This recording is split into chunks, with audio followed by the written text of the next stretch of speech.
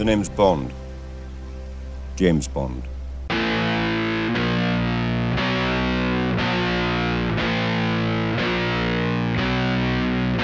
Hello, welcome to Bond and Beyond, the Red Spotlight Entertainment James Bond podcast. I'm your host, Kyle Lira. With me, I have Double O Negative. Hello, what's up, Peter? How are you doing today? I'm here. You're here? Are you ready to talk Bond? I mean, that's why I'm here. Okay. Alright, so, last episode was kind of unique because it was a transitional Bond episode when we transitioned from Sean Connery into George Lazenby. We're getting that again from Sean Connery again to do Roger Moore. Yeah, but this time they don't even acknowledge it. Yeah, it's like it's crazy how in Diamonds Are Forever they were like, oh, nothing happened, yay, kind of thing. It's kind of salty. Oh, well. The only thing that kind of remotely does it is the beginning of the movie when he's after Blofeld, but oh well. But we'll get into that when we get into that. We're going to discuss Diamonds Are Forever and Live and Let Die today. And one of them is a personal favorite of mine, and one seeps to the not almost bottom, but like midway to the bottom of the list. I bet for me. I know which is which. Okay, which is which? I'd say the one at the bottom is Diamonds Are Forever. Okay, yeah. Yeah, I figured that. And Live and Let Die is like god tier Bond film for me, and I absolutely love it. Which is funny because like that was the exact same order. You know, You Only Live Twice, even though it's iconic and all that stuff, it just doesn't do anything for me. And then we go into On Her Majesty's Secret Service, and that did everything for me and more. Yeah. So let's get into Diamonds Are Forever. Peter, I hope you have your letterboxd ready. I do. Okay, good. Diamonds Are Forever. Directed by Guy Hamilton. The man who made 007 a household number. Diamonds are stolen only to be sold again in the international market. James Bond infiltrates a smuggling mission to find out who's guilty. The mission takes him to Las Vegas, where Bond meets his arch enemy, Blofeld. That's actually meant to be a twist in the film, so they kind of fucked that and the description of the film. But okay, whatever. Yeah, Diamonds Are Forever. What? Okay, initial reaction to the film. I actually don't hate it. Mm-hmm. I don't know. Like I said, with a lot of these, it's hard to differentiate them that much. And because of that, a lot of them I give points just for doing different shit.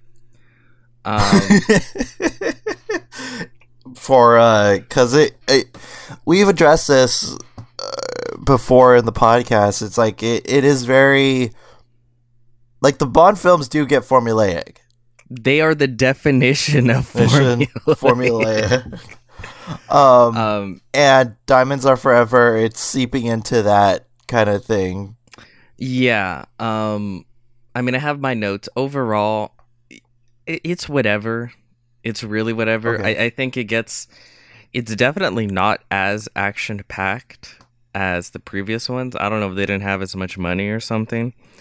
But again, I like the fact that they're at least like there's a bit of self-awareness that they just started theming the Bond films, because they go like this is the Vegas episode. Yeah, like they understand like, yeah, this is all the same shit, so it's differently themed. It's sort of like Smurfs. Like this is angry Smurf. This is happy Smurf. You know, this is girl Smurf. Yeah, so This is the Vegas Smurf. This is the Vegas Smurf. Um, yeah. So instead of just having them all be regular blue Smurfs, I'm glad that at least they're like, this is Sleepy Smurf. I much prefer that. So it's like, I think the Vegas theme is a good idea, especially like diamonds are forever, money, flashy lights. Like, yeah, Vegas. Yeah. It all kind of comes together as far as that theme. I actually kind of like this Blofeld. Charles Gray? Yeah. I like him a lot. Uh-huh. Yeah. He I don't know, he just kind of looks pissed off and annoyed the whole time, like his face, like, oh, bomb. You see this actor before. Where? You've seen how... Okay, number one, he's in the Rocky Horror Picture Show. He's the criminologist. Oh, okay. Also, you saw him in You Only Live Twice. Really? Yeah, he was the one who was stabbed in the back through the paper wall. That was him. Okay. That was him. Okay. Yeah. So that was clearly Blofeld in disguise. Okay. Yeah, clearly. Yeah, it wasn't Donald Pleasant, so you see, like, almost an hour away. No. You only live thrice, Mr. Bond. The thing with Charles Gray, I like him. He's probably the most British acting James Bond. He's like, well, Bond, I say, and all that stuff. You mean He's Blofeld? very much... Yeah, a Blofeld. Yeah, that's what I meant. And he... Like, I think he's like the most exuberant, kind of almost dandy-ish Blofeld that we've ever gotten, kind of thing. Mm-hmm. And I think it's nice. I think he's a welcome addition. I just really like his Blofeld. I mean, he's just like, you remember him, you know? Why didn't they bring back Donald Pleasance?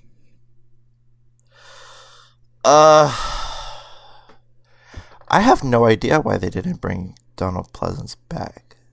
I mean, in the books, he's always changing appearances.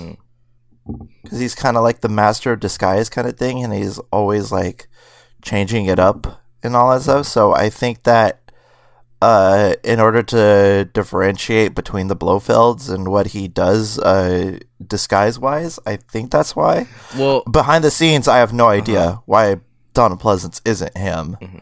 I actually had well, I can get into my notes here, but one of the notes, it's one of the first ones too, was why does he change his face but not his name and appearance, like his clothing? He wears the same fucking clothes.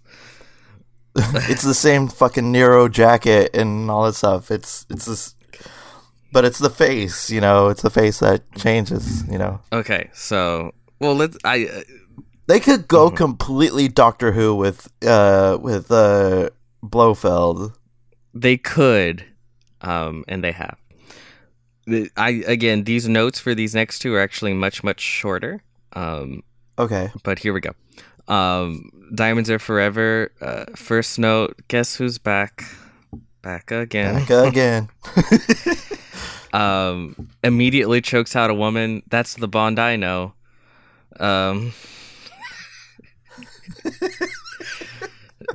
With their bra, nonetheless. Sean Connery is back. That's how you know. And then, I put, why change your face but not your name and clothes? Motherfucker has a mouse trap in his pocket. Yeah. That was weird. Going back. Think about how you must be like if you saw all these movies in theaters. How jarring do you think that must have felt? Going from Connery to Lazenby, then Connery again. At this point, not that much. But once you hit Roger Moore, then it's like, wait, what the fuck? Because you could go like, well, I guess what's his name wasn't in that last one, but he's back. You know, he's the James Bond. But yeah, once you hit Roger Moore, and then especially because they don't even say anything about it. At least in the last one, they kind of like, sort of like tongue in cheek. I'm a different guy, pretty much. He's like, This never happened to the other fellow. Yeah, but here it's just like, nope, just keep going, James Bond. La la la la la. Nothing to be seen here. Yeah. Weird. Weird. I like the goofy changing face shit. Again, these movies, I really don't think they should be serious because they're not serious. It's essentially Inspector Gadget at this point. Well, whenever the films try to be serious, it's like I can't take it seriously because you've seen the goofy side before. No, not even that. It's just like we know what this is about. It's not about a story. It's not about themes. It's not about it. It's what's it called? It's Bond. He has to stop the bad guy. And there's a girl. That's all it is, right? And it's like just do that and make it fun. Have fun with it. And it's like if you're gonna be serious, I'm totally fine. Like, okay, fine, let's do it serious. But then you got to work on the story. You got to work on the characters. You can't make the female just a ditz that just, oh, Bond, you're a male, I'm gonna fuck you. Like, you know.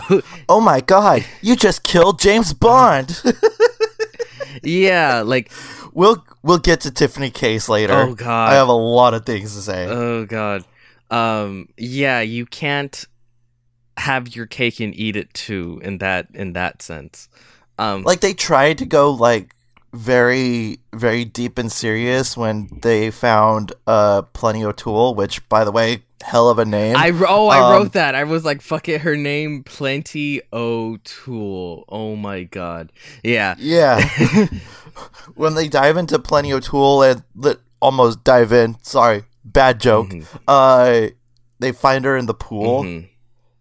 Like drowned and all that stuff to like send a message, and how like that was supposed to be Tiffany Case for some mundane reason.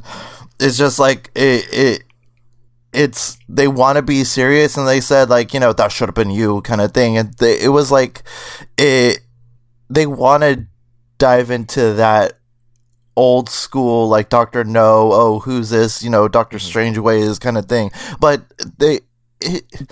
at this point it's gotten too silly. Yeah, the closest they've gotten to making the serious work is on Her Majesty's Secret Service, so far as I've seen. Like that's the closest, because they at least they at least try to somewhat develop the relationship, and then like they take the repercussions of said involvement seriously between the two. Still, the funniest fucking smash cut in the world to me is the sad ending, and then da da da da da da. I think they should I think that they should have, like, I've seen an edit of the movie where they do end with like just that song. The sad song. I think that would have worked so much better. Like tonally, because with that it's just like, wait, what the fuck? let's See George you Lucas next the time living on the next adventures of James Bond. James Bond. They should have just been playing like the happy song and then just pull out on him crying da da da da da da da, and he's just there like wailing, why God? Oh God, why? At least we as an audience would have gotten something out of it, just relishing in his misery. But yeah, they go serious in this. Mr. Wint and Mr. Kidd. Okay. God. I was like, what's the deal with the pedophile brother villains? Like that's the thing. Like they go. Oh, it's not implied that they're brothers. I know it's implied that they're gay, and that makes it a million times worse. Oh God, like I think the homophobia would have been like less bad if James Bond just looked at the camera and said, I don't like gay people. Because oh my God, like the implications, it's like, oh yeah, they're the creepy thing about them is that they're gay, and it's like, oh God, bad. It's aged bad. It's aged as bad to me as like the worst shit you've seen in fucking You only die twice. What the fuck? You only live You twice. only live twice. Sorry, these fucking names. God damn. So ridiculous. Just name it James Bond 7. James 007. It was right there. Okay. Yeah, that was bad. See, a part of me wants to give them. Oh God, I don't even want to give this like almost kudos because they're like, oh, they're these two eccentric villains where they have this thing where they like rhyme. It's weird, but then it's just so clearly homophobic. Yeah, and like in a really bad way. And after they kill someone, and the first time you see them, they're holding hands and all that stuff, and it's just like, yeah, I don't know, it's very, very on the nose with what it does. I think what makes it so bad is that there's a huge implication that the homosexuality is part of what makes them creepy. Right? And part of what makes them villainous. And it's like, that's where it's just like, holy shit. When I was young, mm-hmm. watching these movies, I didn't get the thing that they're gay. I just thought that, oh, they're best friends. There's literally a part where Mr. Kid is like, she's attractive for a woman. Ha ha ha ha ha. Like when they're on the plane, and it's just like, okay, that was bad. That was so bad. Yeah, that's a knock against the film. Okay, here's oh yeah, fuck Moneypenny. I need to put that in every single one. She tries, and that bastard James Bond, he gives it to the whole world except for the one woman that's actually asking for it. Nobody else is asking for it except for Moneypenny. Except for Moneypenny, which tells me he's a giant fucking creep. Oh, world's most dangerous fucking elevator. That elevator fight, holy shit. Yeah, the glass and all that shit. Like, he's slipping through the sides of the elevator, and it's like, this is not up to code at all. And it's not like it looks like it's like, oh, a bad building. Like, it looks like it's in a nice building. Fucking Willy Wonka bullshit. Yeah. The glass elevator. Okay. Do you have anything else with that bit? Which bit? Mr. Dink and Mr. Wink? Or I forgot their names. Mr. Dink and Wink. They were named Mr. Kid. Might as well. Mr. Wint and Mr. Kid. Mr. Wink and Mr. Honestly, that sounds like that would exist. Yeah, he's just Wink and Dink. Just as reasonable that it would exist. I mean, and again, it was made in 1971. Obviously, the way people saw gay people at that time was not good. Yeah. But, especially on the Ian Fleming universe. Yeah, where the Ian Fleming, where it's like toxic masculinity on fucking steroids. But I'm watching it on 2020. In 2020. Times have changed. Yeah, so for me, as a look back, oh god, fuck this. No. What's next on your notes? Oh, this one was weird. I need to ask you this. I wrote, wait. So everyone just knows who James Bond is? Like a celebrity? Because this girl, right? That like he's Tiffany Case. Yeah, he's like tricking that he's this other guy. She checks his thing and she's like, "Oh my god, it's James Bond. You killed James Bond. Like, this is bad. The cops are gonna be here." Like, they make it seem like it's like if I killed, I don't know, a Childish Gambino, Donald. Oh, you killed Donald Glover, and it's like it's a household fucking name. Like it's what's up with that? That's a terrible. I think it's because she knew that she was gonna receive a contact pretty soon, and I'm pretty sure the name James Bond was thrown in there just as like a precautionary measure. But why him specifically?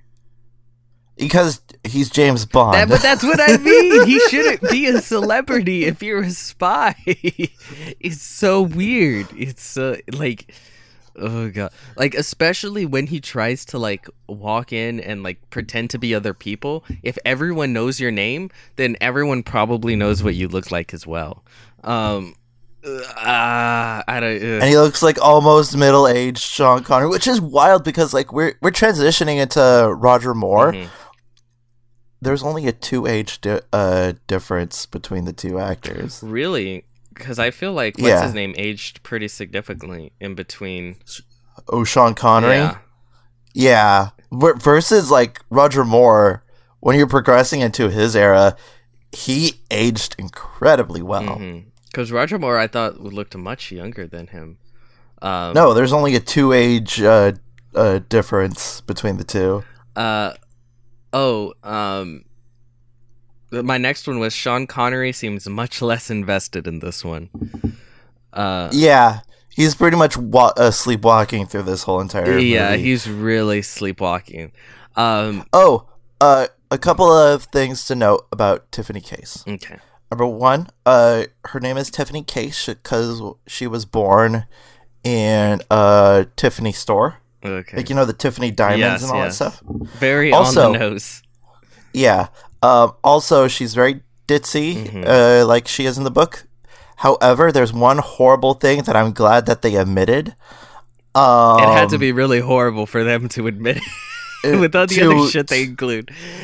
Yeah.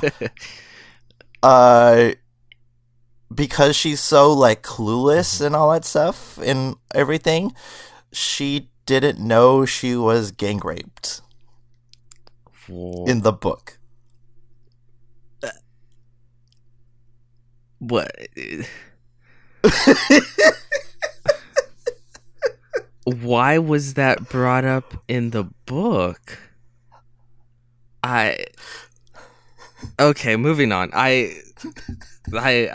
I'm sorry. I feel like if I ever was able to bring Ian Fleming back to life, I'd like sock him in the fucking face. Holy shit. Oh god.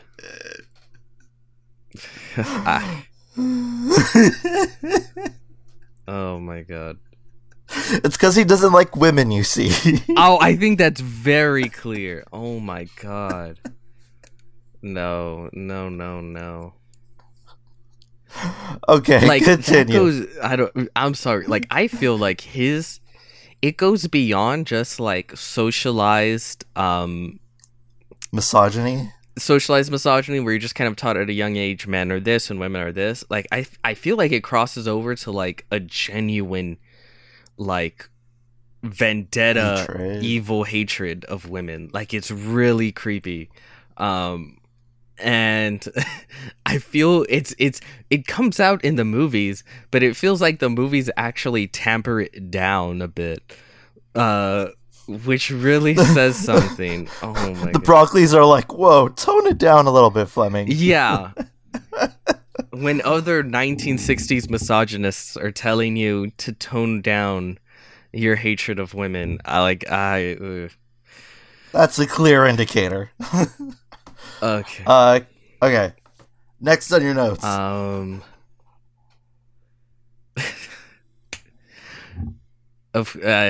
Speaking of, I wrote, damn, there's a lot of woman smacking in this film. Because he smacks what's her name, Tiffany. Yeah. At that point, it was like, yeah. This was really tongue in cheek, but it really didn't. It's not actually true, but it's just because they're fucking trying to steal diamonds and shit. I wrote, this is just Ocean's 11. Because a lot of the film is just like, well, we need to get the diamonds here, over there. And, yeah. Moon probe chase. See, that's the kind of shit where I'm like, yeah. I like that. You go, Bond. It's fucking ridiculous, but like in a good, like, in the best way possible. And I'm not sure what the implication was. Like, the moon landing was faked, and then, or they were like testing shit. Like, I don't know. Yeah, it's implied that the moon landing was fake, and it was done right there. So stupid. Also, I like how he's like, oh, when he goes in undercover as like the scientist, and he's like, oh, I'm the scientist and all that stuff, and he tries so hard to do an American accent. And he just sucks at it so bad.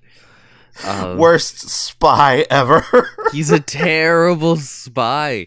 And that's the thing with each of these films. I should have been writing this down from the beginning, but there are so many moments where they could just kill him.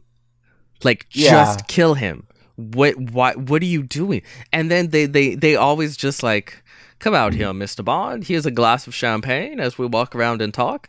And I'll go and put you back in your quarters in which I trap you. And it's like, why? Why? Oh, okay. You have a gun. He's surrounded by 300 people. Shoot him in the face. It says a lot about Bond being a terrible spy. It says even worse about the villain. About the villains. He's constantly captured, constantly. And like, there's so many opportunities where they have every reason to kill him. In the first couple of films, they tried to come up with reasons why they wouldn't kill him. Like with Goldfinger and the first couple of films, it's like, well, we don't want to lead on the rest of the Americans. We got to keep them, let's pretend like everything's going as planned, But with here, it's just like, why didn't you kill him? Like, when Blofeld fucking captures him, he captures him like 3 times in this film, and it's just like, you have a gun. Shoot him. Kill him, yeah. Kill him. The only time a villain got close to killing Bond was... Every villain has gotten close to killing him. They just choose not to. I know, but Bond was pretty much dead. Casino Royale. Oh, probably. Casino Royale, Le Chiffre. Uh-huh. And he poisoned Bond. Oh, that's the closest. Yeah, because he was actually trying to fucking achieve a goal instead of these other dumb fucks. Like, okay, oh my god, this is so stupid. So, I gotta talk about it in this one, because this one just blew my mind. Surprise, surprise, guess who's behind it? Blofeld. And is this the last time we see Blofeld? Yeah.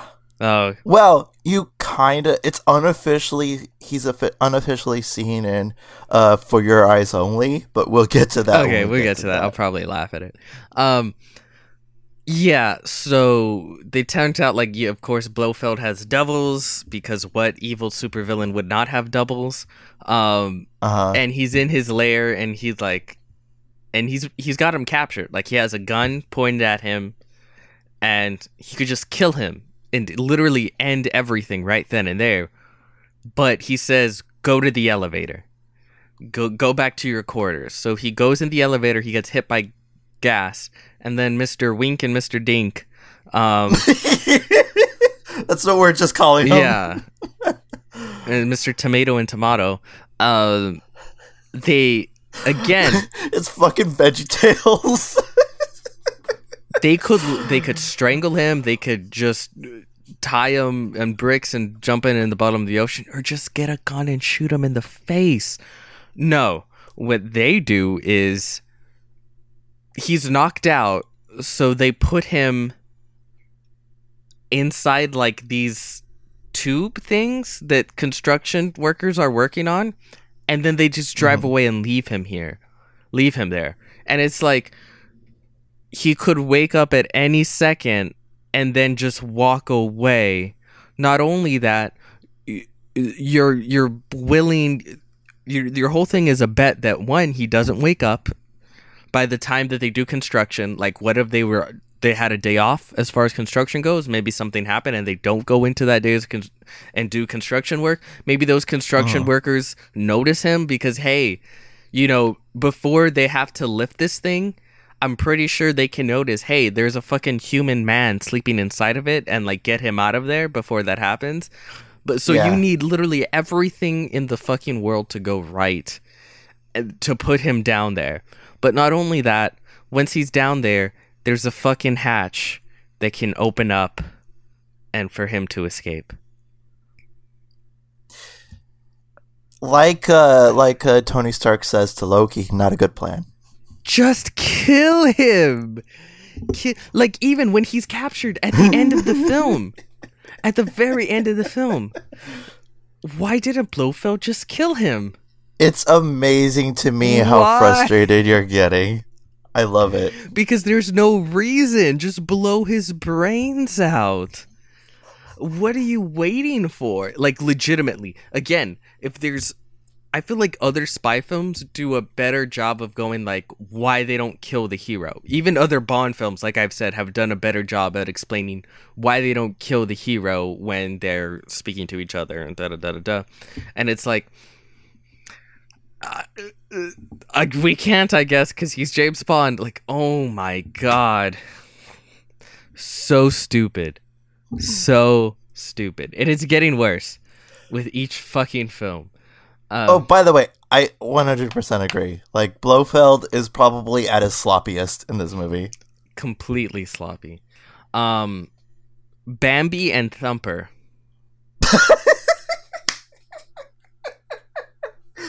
Go on. I don't.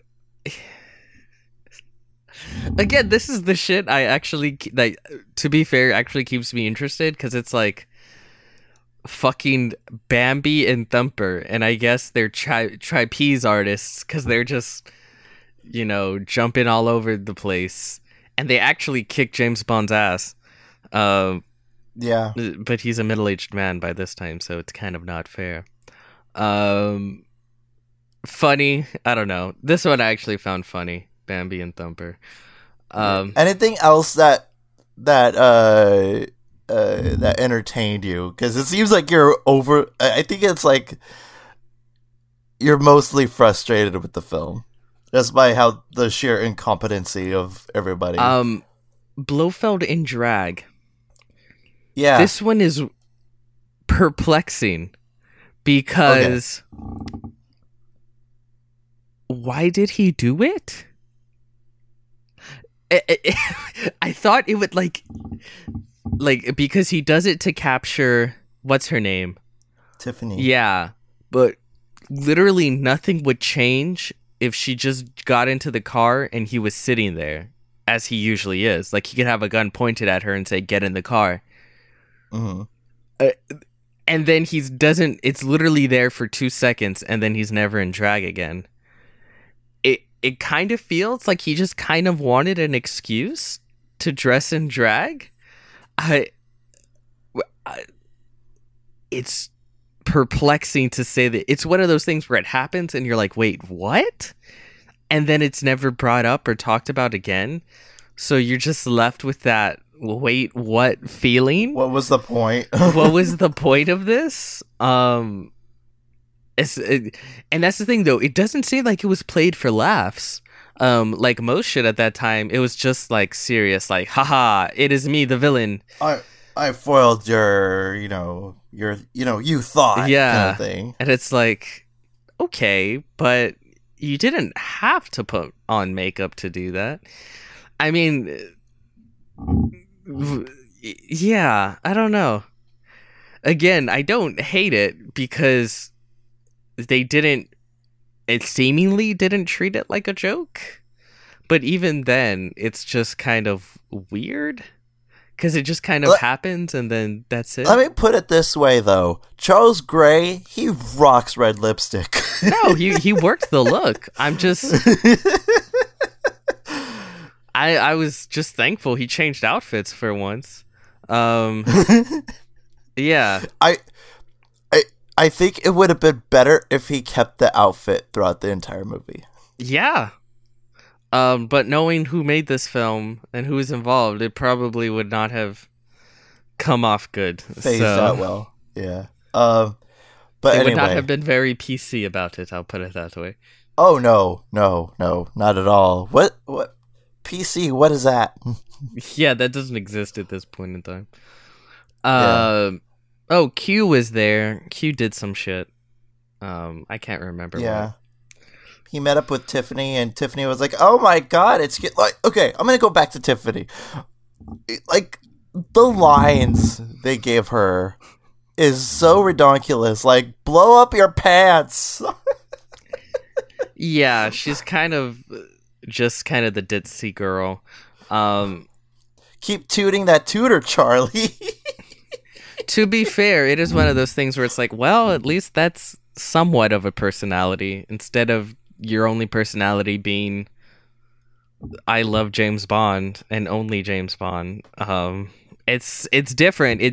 It's able for me. I'm able now to differentiate her from the other James Bond girls, which is not easy at all. There's maybe like 3 I can differentiate between. Oh my god. And then there's a line also where she was trying to, like, I don't know what the goal was. She was trying to, like, fool him with different disguises when she first meets him. Like, she starts off with, like, a blonde wig, then she comes in with, as a brunette. What was the goal there? No one fucking knows. I don't know. No one's motives are clear in this, other than take over the world, must stop them from taking over the world. Frickin' laser beams. Yeah. Perfect. Austin Powers plot. Just with I have a giant laser made of diamonds. Yeah. And I will destroy the world if you don't pay me $1 billion trillion. Oh, by the way, what do you think, speaking of, like, diamonds and all that stuff, because it is the title, what do you think of the song? It's fine. Diamonds it's fine. Are forever. Are forever? Okay. Yeah. It's very innuendo filled. Everything with James Bond is innuendo filled. Is innuendo filled? Okay. Okay, continue. Continue with your notes. I can't remember. I just wrote in quotation marks, bitch. when they mistake the cassette. Yeah, when he gives her the cassette, he just walks up to her, bitch, and then just walks away. And it's like, okay, we're there. And then I can't remember what I wrote this about. I think it was because of Mr. Dinkle and Winkle. I wrote, what the fuck was that ending? On the cruise ship? Yeah. That was so Austin Powers. Oh my god. They got out a cake and it was like there's a bomb in the cake and it's just like... There's a bomb in the cake and he's running at him with kebabs. And then it ends with her like, how are we going to get those diamonds down? Diamonds. Diamonds are forever. Diamonds are forever. And it's like, okay, that's all very James Bondish. Like, it's so much like he just throws him over and he explodes. And he's like, all right, darling, where were we? Like, to me, that's the aspect of James Bond that I like. Just like, when they just go shamelessly silly, goofy shit. Yeah. As much, and it ends on a silly note. Yeah, and it's just like, diamonds are forever. Yeah, I don't hate it as much as the other ones, but at the same time, I don't think I love the other ones as much as everyone else either. Okay. Probably, maybe the best one. You mean like me? The best one. It seems like most people say this, and I would probably agree so far. The best one is maybe Goldfinger. Goldfinger, yeah, it's regarded as like one of the best. And surprisingly, what's its name has actually stuck in with me is Thunderball. Thunderball, just because they go all in on the water aspect of it. There's a fucking fight underwater with a spear battle with scuba divers. Like, that's fucking funny. Cool. That's fucking cool. Yeah, so that kind of shit. I love how you feel that way towards Thunderball because that's one of my favorites. Yeah, yeah, and it's like, On Her Majesty's Secret Service. no, No. not really. Well, funny enough, I actually found all the James Bond shit kind of boring, and I didn't care for it. But they actually went. That was the one time in this entire series so far they actually went for it, as far as like James Bond maybe being a character and maybe actually having like a connection with his love interest, and it You see, meaning that's where something. that's where when we dive into like the Daniel Craig era, they actually like did something with James and I think Bond. that's where. and- But I think with Daniel Craig, they succeed on both fronts, whereas I feel like this one only succeeds on the one front, and even then, of, it's like, oh, it's James Bond and nothing more. even then it's an iffy success, because like the first third or so, I was like, oh shit, like I'm enjoying this. They're doing something different. It's actually developing a relationship, and then they fucking abandon that. It's like a whole new movie started. And then it's like typical James Bond, but it's like I don't care for the ski shit so much. But then, I do. But then they bring I her love back, that. and then it's like, okay, well now that she's back, I care a little bit more. Yeah, Okay, yeah, I could see it's that. more of that shit. was that the end of your notes or? Yeah, that was the end of it. Okay. Quick news things. Billie Eilish, she dropped her. Who? I don't know. She's some sort of bad guy, or what I'm told. She dropped the title of the film, the song, the film title, and all that stuff, and she dropped the song on Valentine's Day. So, Peter, did you listen to the song? Yeah, I did. What are your thoughts on it? It's good. It's good. I've noticed the Daniel Craig hour is the the sad boy hours era of James Bond.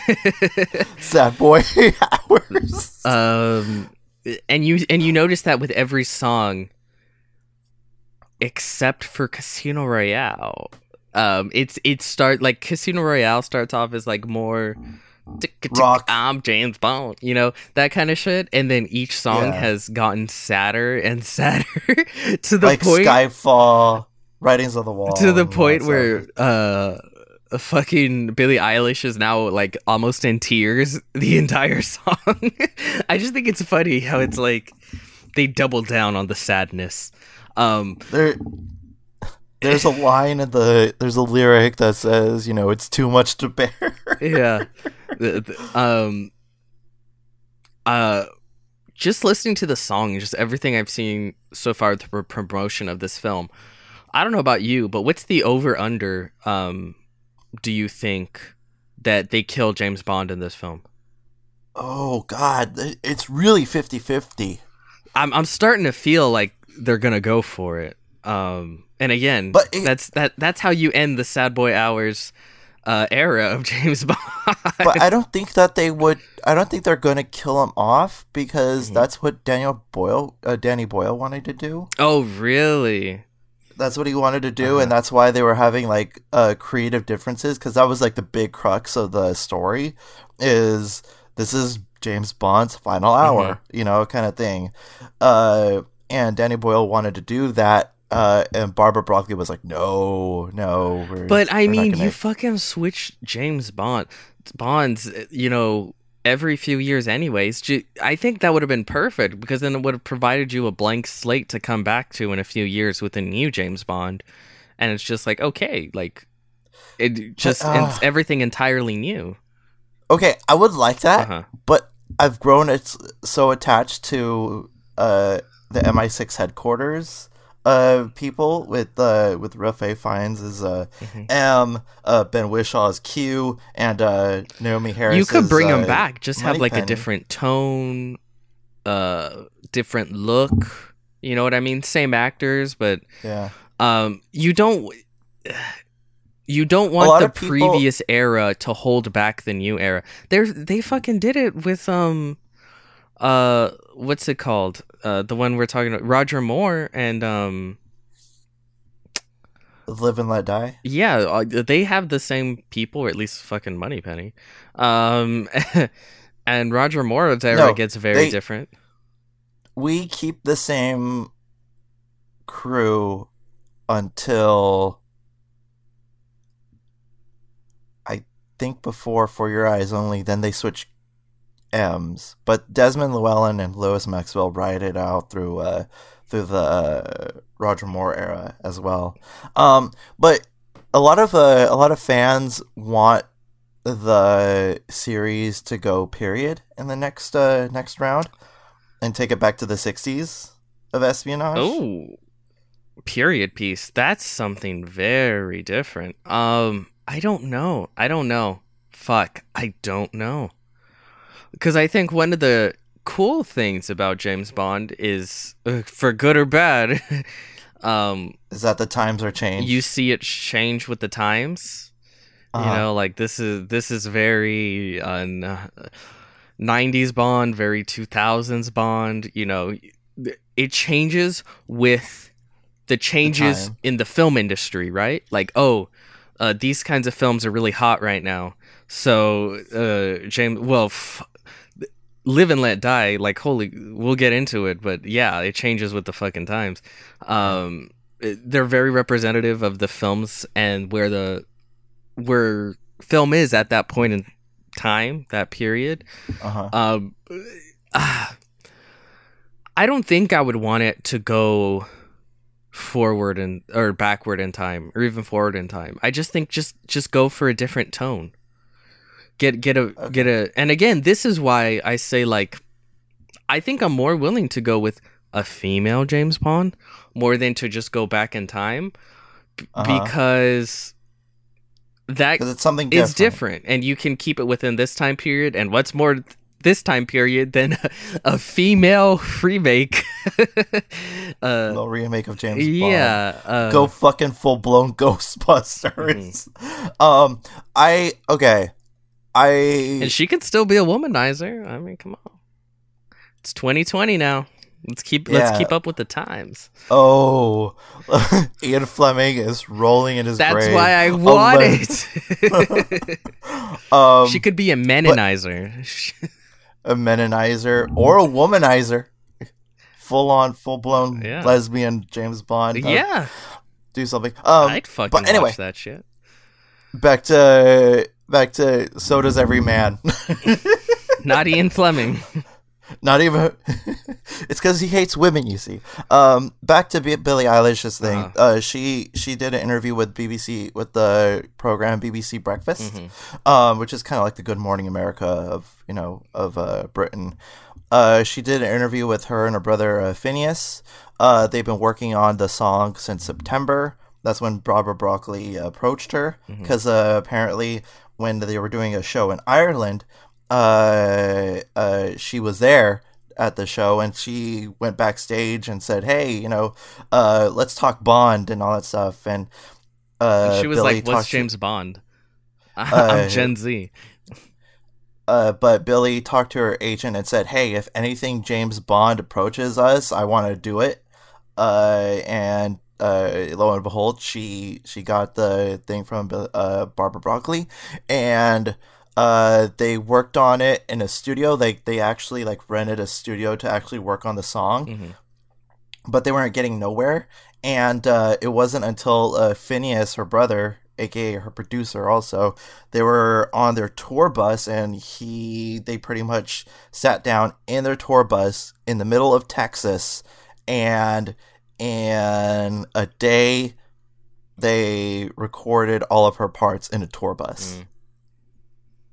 Yeah, And I think I think I think that's old school rock and roll kind of thing. Well, I think like it that. speaks to the creative process. It's sort of like when you're put on the spot and told, okay, create now. It can't. It doesn't work like that for a lot of. It's difficult, right? Like if someone's like, here, write a masterpiece, and it's like, whoa, you have 2 hours, go, and it's like, wait, I can't do that.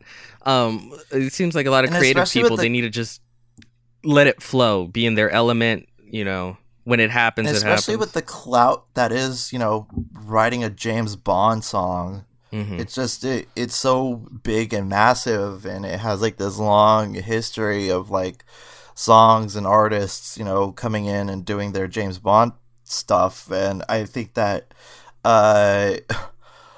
it's kind of cool that that the James Bond song of like today is like number one. It's very American, and it also like screams and harkens the past. I don't know. I really love the song. It's been in my head since I heard it. Billie Eilish is a good artist. She's a good singer. It's a good song. I agree. It's very reminiscent, at least, of the Bond songs of this Daniel Craig era. And it's very much a Billie Eilish song. Yeah. Also, that girl, like, I love the fact that she proved that she can belt a note. Oh yeah, no, she's a good singer. Like, yeah. I like it. I like it a lot. I like it. And I knew of this news. I wasn't saying anything to you guys. No, like, I knew too, because I was like, he better not fucking say anything about it.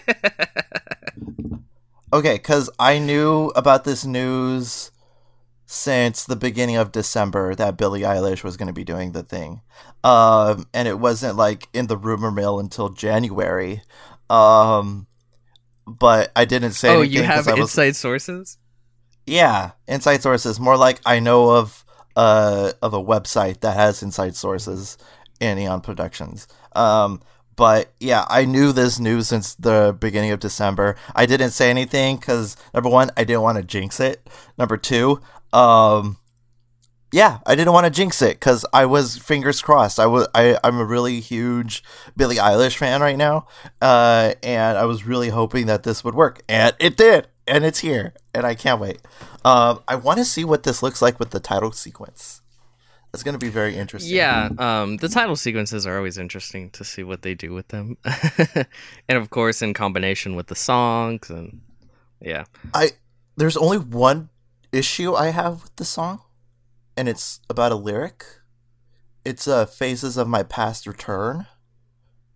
Like, I hope they're not digging into the well of, like, Vesper and all that stuff, because they dug that well already in Spectre and all that stuff, and I hope that they don't dig into it again. I hope that the song is from the perspective of Madeline Swan. I hope that that'll be a very different perspective in a James Bond song. So yeah, I'm done. So, are you done on the thoughts as well? Or? Yeah. Yeah, it's a good song. Okay, speaking of song, when you were young and your heart was an open book. Live. Used to say, live and let live. Live and Let Die. Directed by Guy Hamilton. Roger Moore is James Bond. James Bond must investigate a mysterious murder case of a British agent in New Orleans. Soon he finds himself up against a gangster boss named Mr. Big. Okay. I'm going to start out my thoughts on this film by pointing to my first note of my notes for this film. And it just says, theme, black? Question mark. Okay. The way that they filmed it and the way that they centered the movie and all that stuff, it's very reflective of, like, because we're in the 70s now. It's blaxploitation, baby. Yeah, and that was my next point, is like how I was talking about how James Bond basically is very reminiscent of the times it takes place in. I guarantee you they're like, okay, what's hot right now? What kind of movies are hot? What's moving? And blaxploitation was really taking off. It was at their height. So they're like, okay, we'll do it. We'll do a James Bond blaxploitation film. Which is basically what they did. And it's weird though, because I kind of feel like the point of blaxploitation films is that the hero is black. Yeah. So it kind of doesn't work if the hero is white. The rest of the film is black. Yeah, but it doesn't help when most of the rest of the film is the villains too. Yeah. But we got some pretty memorable shit going on in this movie. No, there's though. some fun and well, I'll just put it this way. Like, I love New Orleans. I love like the music, the just the life that is in that city and all that. Like, one of I feel the is the most what do you call it? Underappreciated Disney film is The Princess and the Frog. Yes, I love I The agree Princess and with the you. Frog. And again, I just love that whole just the culture. I think With all it's the jazz and all that it's stuff. I awesome. think it's great. But yeah, I guess my point The being food, fuck me up with some gumbo, man. Oh, okay. Should I say this? Yeah, I'll go ahead and say this right here.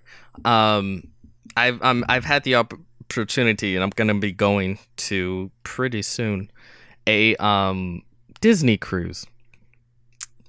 And yes. Okay.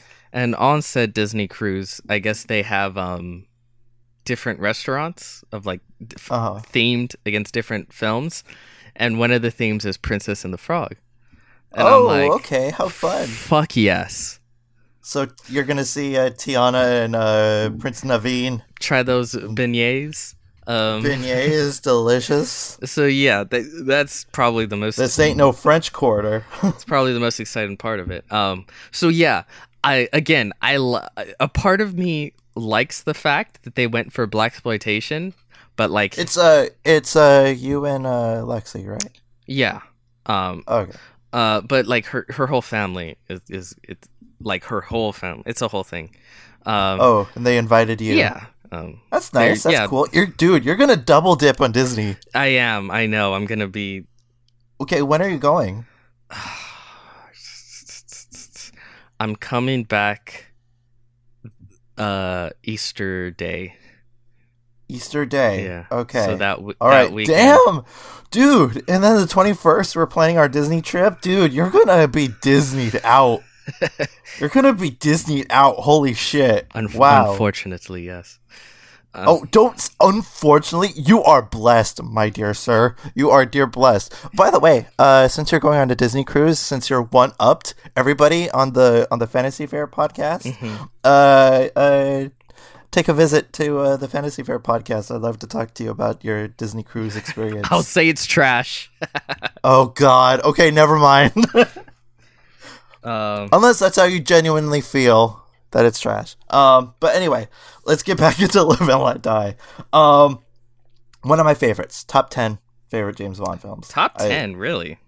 Top 10, yeah. I love it. It is, like, it has the right amount of cheese. It has the right amount of lettuce. The patty is delicious. This is just one great big burger of a James Bond film. I love it. It is, maybe the metaphors of food is probably because I'm hungry. But I think that this is a delicious James Bond film. I love it. Roger Moore knocks it out of the park in his debut film. The way that he says the name's Bond, James Bond, it's like kind of like a troublemaker schoolboy kind of thing, and like has like a smirk on his face, very British in the way that he says it, and he's just, hello, the name's Bond, James Bond, and the way he presents himself and his like one-liners, like no one delivers the one-liners like Roger Moore did. The way he was like, he had the magnet in the Rolex Submariner, and he used it to unzip the girls, and he said sheer magnetism, darling. Like just the one-liners, it's just brilliant, beautiful. I agree. I like Roger Moore. I think he's a good James Bond. I liked him in this film. I think he's able to maintain that level of charm that what's his name had, Sean Connery. And yeah, I agree with you. As far as James Bond goes, he's A-okay in my book. He's also the nicest, with the exception of like Daniel Craig and Pierce Brosnan and all that stuff. He's probably the nicest. Number one, he's a victim of domestic abuse. which is a Wow, bummer. wow, that's terrible. That's a yeah, he's a victim of that. But he which is kind of the reverse of what you think of James Bond himself, because like he's usually the one performing domestic abuse. Yeah. Um, It's telling when you go from the last film where like anytime a woman doesn't tell him anything, immediately smack. And to Smack, this yeah. film where it's like, whoa, hey, no smacking. Um, he does one thing dirty in this movie, but we'll get to that later. he does, Um, doesn't he? Yeah, I the wonder. cards, Yeah, I was gonna say that. It's like the tarot you're cards, kind of playing with her.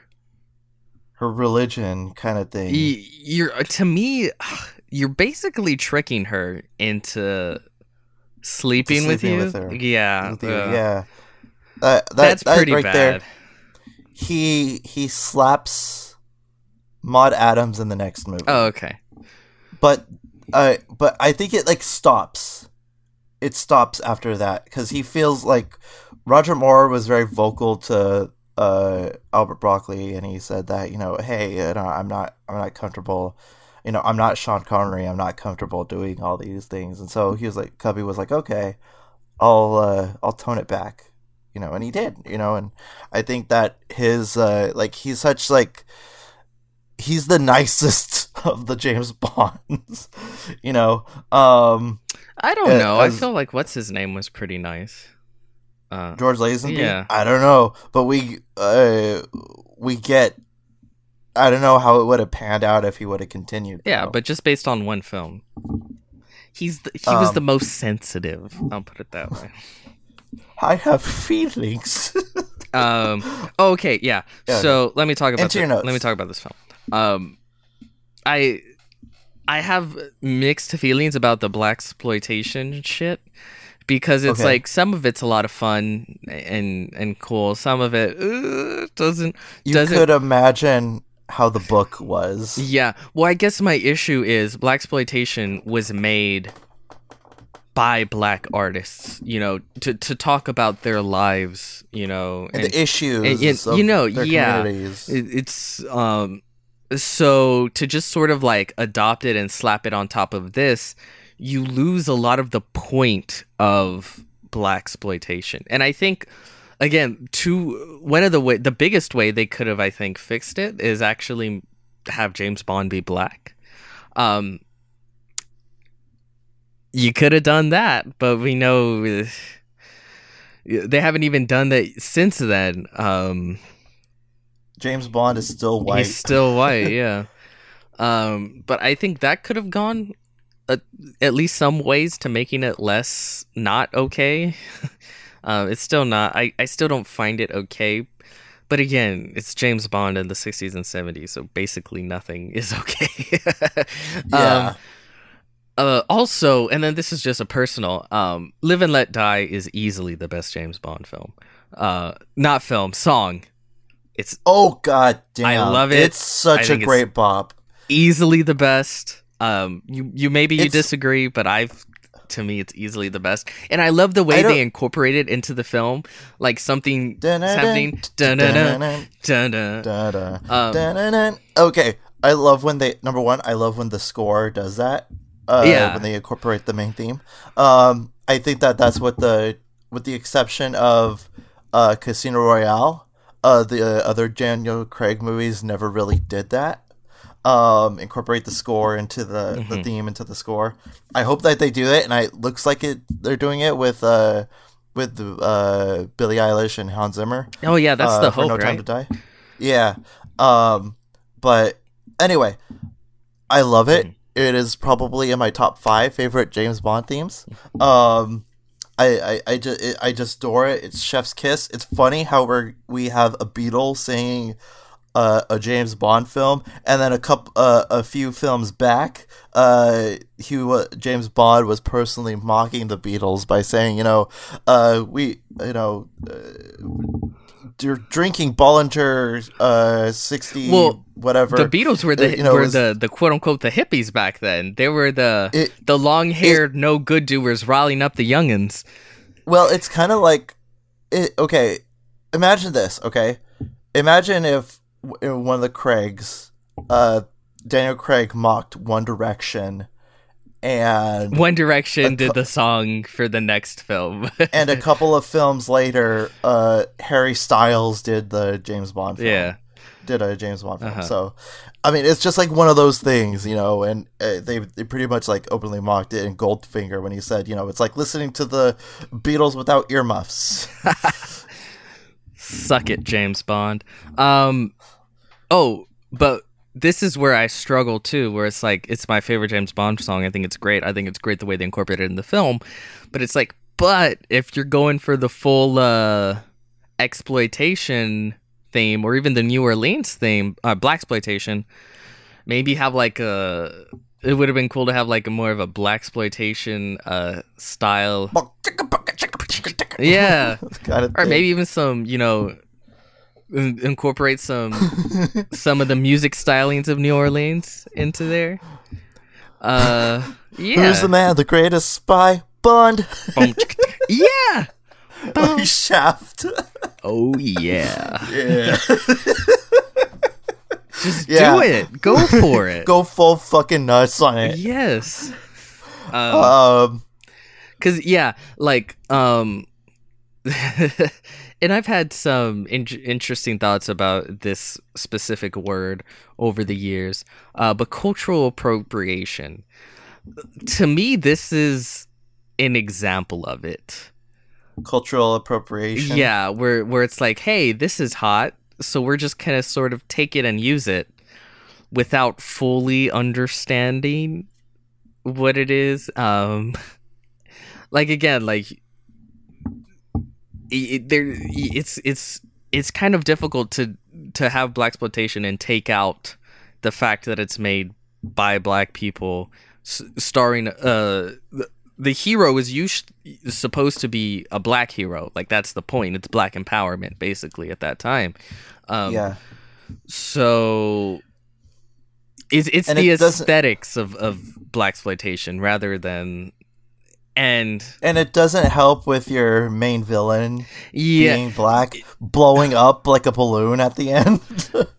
Not only is your main villain black, but his entire henchman, his entire evil plan is to give out heroin. Like, it probably, if they had a black James Bond, it maybe it wouldn't look as bad, but and just looking at it that way, yeah, it doesn't look the best. No, he plans to create like some sort of famine to make his heroin like the best. It still revolves around heroin. Yeah, he's probably the first and last James Bond villain whose evil plan revolves around heroin. Okay, heroin, yes. Yeah, heroin. Oh yeah, that's uh-huh. No. Oh, okay, what? No. Huh. The Living Daylights. The Living Daylights. Is that a James Bond film? Yeah, that's Timothy Dalton. And it's called The Living Daylights? It's called The Living Daylights. I've literally I feel like I've heard every James Bond title. I've never heard that title before in my entire life. Wow, holy shit. They even name drop it in the film, but we'll get to that when we get to that. The Living Daylights. Yeah. Oh god. I've heard The Live and Let Die, Octopussy, all that shit. Like I've not heard The Living Daylight. Okay. Either way, I'm just pointing out the very non-PC stuff because I feel like I have to get that out of the way. Yeah, get it out of the way. Problematic stuff. Okay, I wrote easily best Bond song.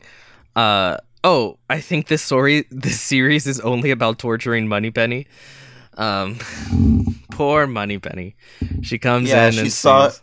But she's a great right wing wingman. I don't know, wingman. There it is. Right wing. I feel like she just got to the point where she accepted it ain't happening, and she's like, okay, Bond, like. Yeah, and then she diverted M. It's kind of cool. Also, we get to see a look inside James Bond's house. One of the rare instances where he could go inside his house. It's very 70s with the yellow and brown. Yeah, it's very 70s. And his dining room table-sized coffee machine. I like little details like that. It's ridiculous. Also, he has like copper pots and pans. It's like ridiculously 70s. I love it. They should have gave him sideburns. One of the best Bond gadgets that is listed is the Rolex Submariner. Well, I think what's great about it is that he actually uses it multiple times throughout the film. And I think in past films, he has gadgets, but then he uses it once and then that's it. In this, he keeps finding out... For very specific, moment. Yeah, they give him a gadget, and it's like, what a coincidence. He's run into the very moment that you would ever need this specific gadget. Whereas here, he's I feel like, in more general dangerous situations, and he finds out, he uses it, he uses his smarts, like, okay, how can I use this watch to get me out of the situation? Like, especially towards the end. Yeah.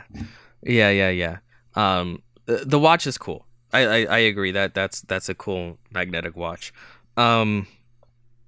Voodoo, of course. I just threw that in there. Oh, another one. Her name is Solitaire. Yeah, get it? Solitaire. This is what I mean. How am I supposed to be convinced that... Well, they're not trying to convince. They're trying to convince me of the opposite, obviously. But it's like... It's beyond obvious that you don't view these female characters as, like, people or anything beyond one-dimensional when you give them one-dimensional names.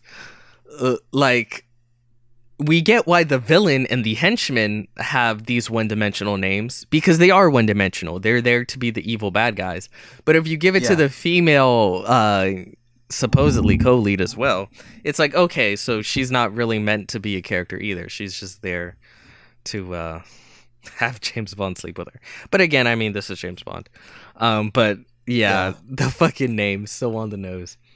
Solitaire. And I think like there was like a in the book, it's ridiculous because like say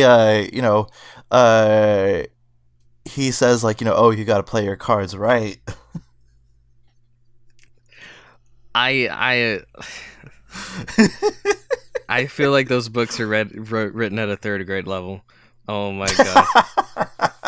Oh, this made me smile. Finally, a villain with a claw. Yeah. It's a super powered claw. Damn time. Oh, I just wrote Snake. Oh, Snake. Yeah, Snake. There. What's his name? You know what? Okay, continue. Sorry. Okay. Maybe it's just me. Maybe these films are all washing over me at once, like a fucking wave that's smacking me in the face. But I feel like there's so many times in the film where they attempt to kill James Bond, and then they just move on, and it's not explained who or what or why was trying to kill him. Like, what was that in the beginning with the chase? What do you mean? No, like the snake. Who left the snake? Oh, but I think it was implied that it was Carver. Okay. But like, I feel like in past James Bond movies too, it's like there's an attempt on his life, and it's just like, oh, I've dodged it. And it's like, wait, but who are you gonna like do some follow up? Wait, who tried to do that? I don't. Okay, whatever. And he kills it. He kills the snake with the freaking. Oh yeah, I was like, he didn't have to kill it with a fucking flamethrower. Holy shit. He didn't have to burn it. But again, this is the villains have upped the ante, because at first it was a spider in Dr. No. Yeah, now it's a snake. They get bigger and bigger. I like the this is the smooth James Bond aspect that I like, where he killed it and then he just goes back to like shaving. Yeah, shaving. Yeah, and it's like, haha, that's funny. The guy on the boat. Remember when Agent Carver was suspecting a guy was going to kill James Bond on the boat? That is supposed to be Quirrell Jr. Remember the sidekick that Bond had in Dr. No? You mean the one that died and he didn't give two shits about? Yeah, that's supposed to be his son. Oh my god. Okay. But James Bond never even like developed a connection with Quirrell. Like, he just beat him in a fight, and then he just started ordering him around. Like, Quirrell, go do this. Quirrell, go do that. And it's just like, okay. And it's like, your dad got burned alive following James Bond. Why are you following James Bond? Also, the musical lover in me loves the fact that the main voodoo guy, Geoffrey Holder, he played a guy named Punjab. In the musical Annie from 1984. Kill me. Okay. Well, my assessment turned out to be true. I wrote, I don't think this woman is cut out for the CIA. No. She's horrible. I assume she clearly wasn't in the CIA. No, she was clearly working for Kananga. Yeah. They couldn't have found someone better because she was not cut out for that shit. Oh, I was so a lot of yelling. I was so disappointed when they escape on the boat. Fucking Quirrell Jr. hands James Bond a machete, and I'm like, fuck yeah, machete fight. And then there was no machete fight. So that disappointed me. But we do get Bond in a hang glider, though. Fuck that. I want the machete fight. Okay. Okay. I thought this was funny. They have it an insanely specific form of murder that involves a whole parade.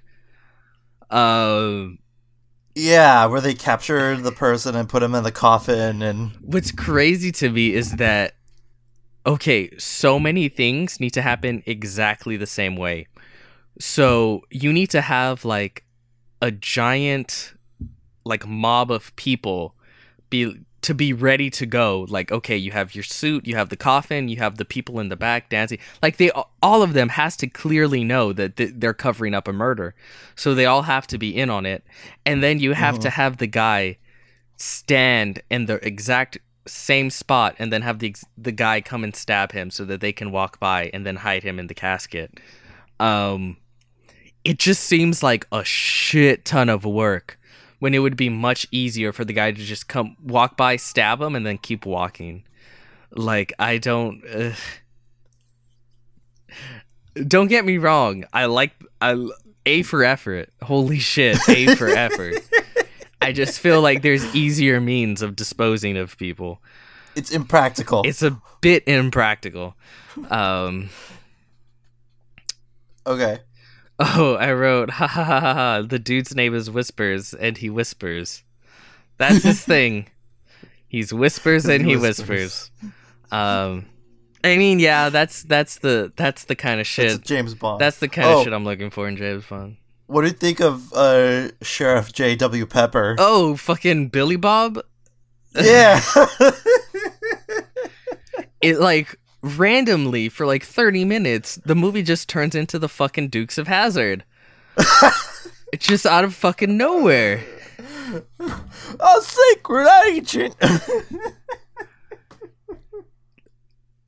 It just turns into the Dukes of Hazzard. I don't know what the fuck's going on. Again, first of all, I love that speedboat chase. Oh yeah, I wrote that too. Bayou boat chase. Yeah.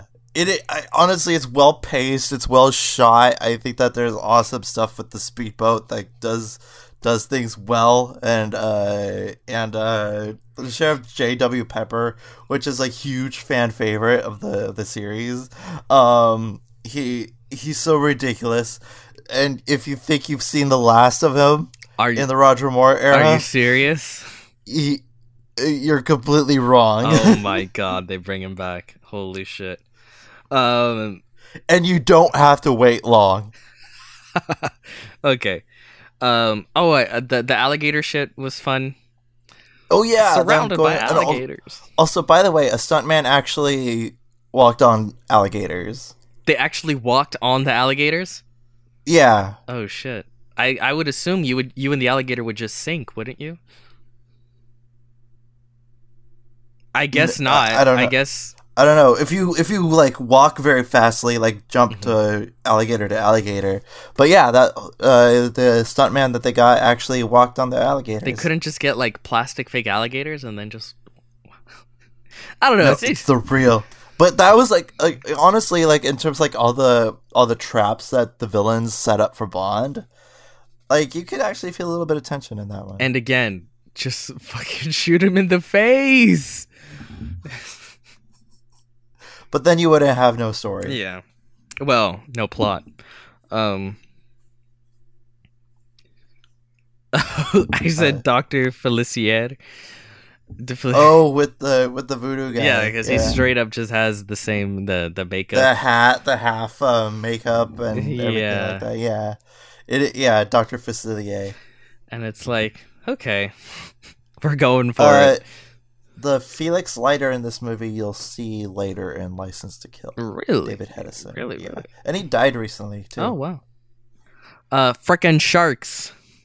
I would have liked something more unique than sharks. Because it's like, we already got the sharks in Thunderball. Yeah. So why don't we go... Well, we got alligators. Yeah. But why don't you put lasers on the alligators then? Or I don't know. Now that is just silly. It's like, because we got alligators, we did sharks, we did piranhas, maybe a giant octopus. That's where Octopussy comes in. Oh god, that's probably true. No, there's an octopus, but it doesn't. It's not used. It's not a killer octopus. They need a killer octopus. Oh, claw fight. That made me happen. They finally got the claw fight. And then that's the end of my notes. A couple of questions for you. Yes. What do you think of Jane Seymour as a solitaire? She's good. Yeah. Again, creepy shit for the time. It's like her power is tied to her virginity, and it's. And then getting into the fact that Bond basically tricked her into not good. And also Kananga's pissed because he was supposed to be like claimed her. Yeah. All that no good. The actress seemed fine. She seemed she has nothing to do, but like she didn't seem bad. But she's a damsel in distress. Everything surrounded, and it goes beyond damsel to very fucking creepy. Because but overall.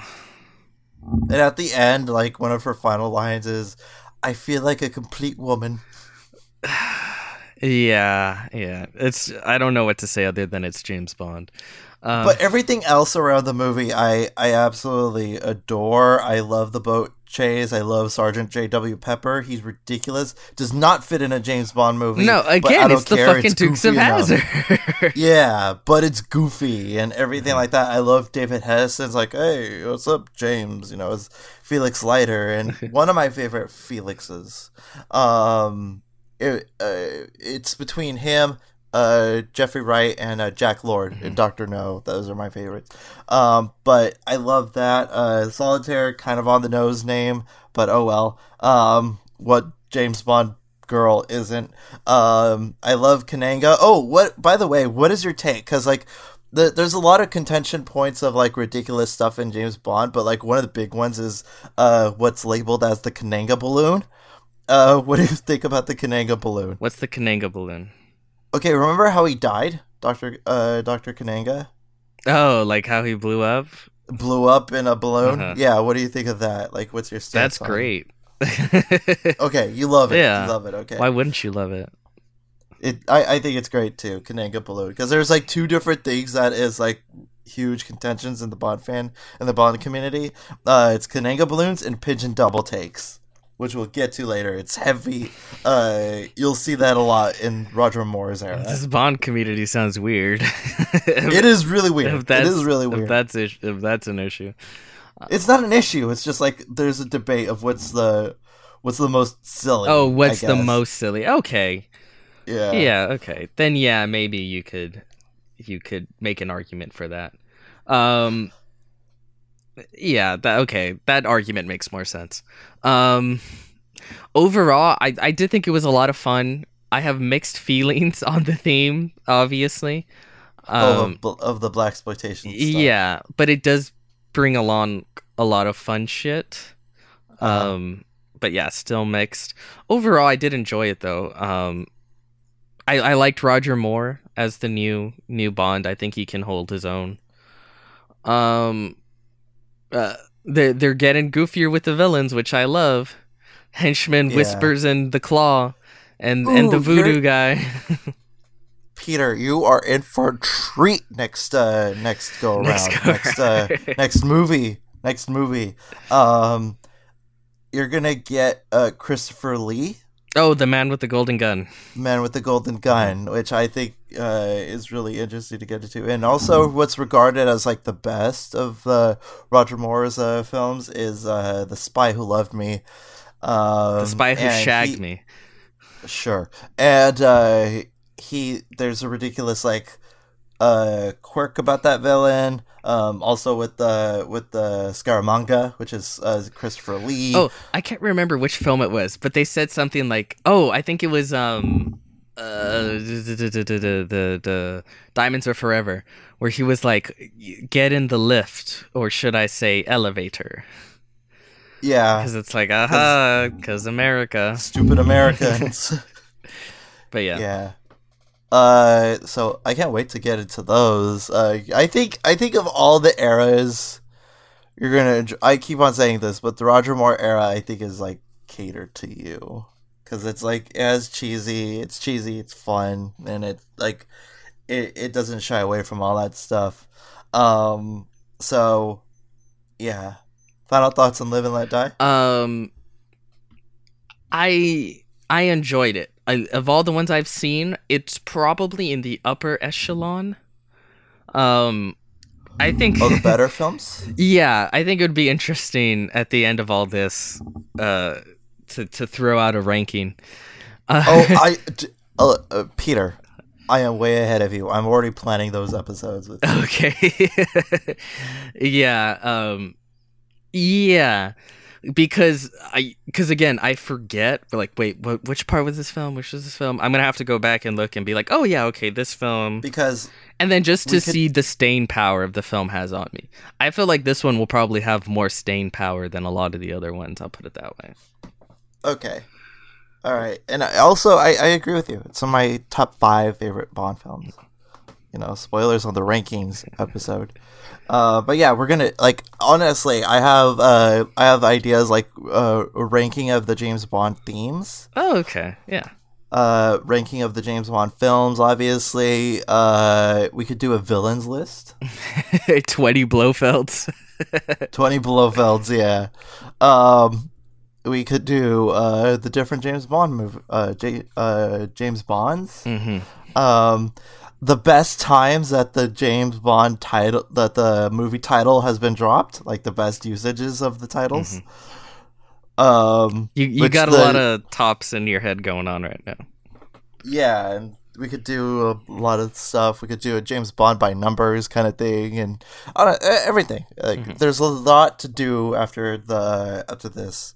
After we do the initial run of this podcast, so I hope you're ready. Oh, God. Okay. I'm good. Okay. All right. So, did you like what you heard here? And if you did, you could check us out everywhere you listen to podcasts.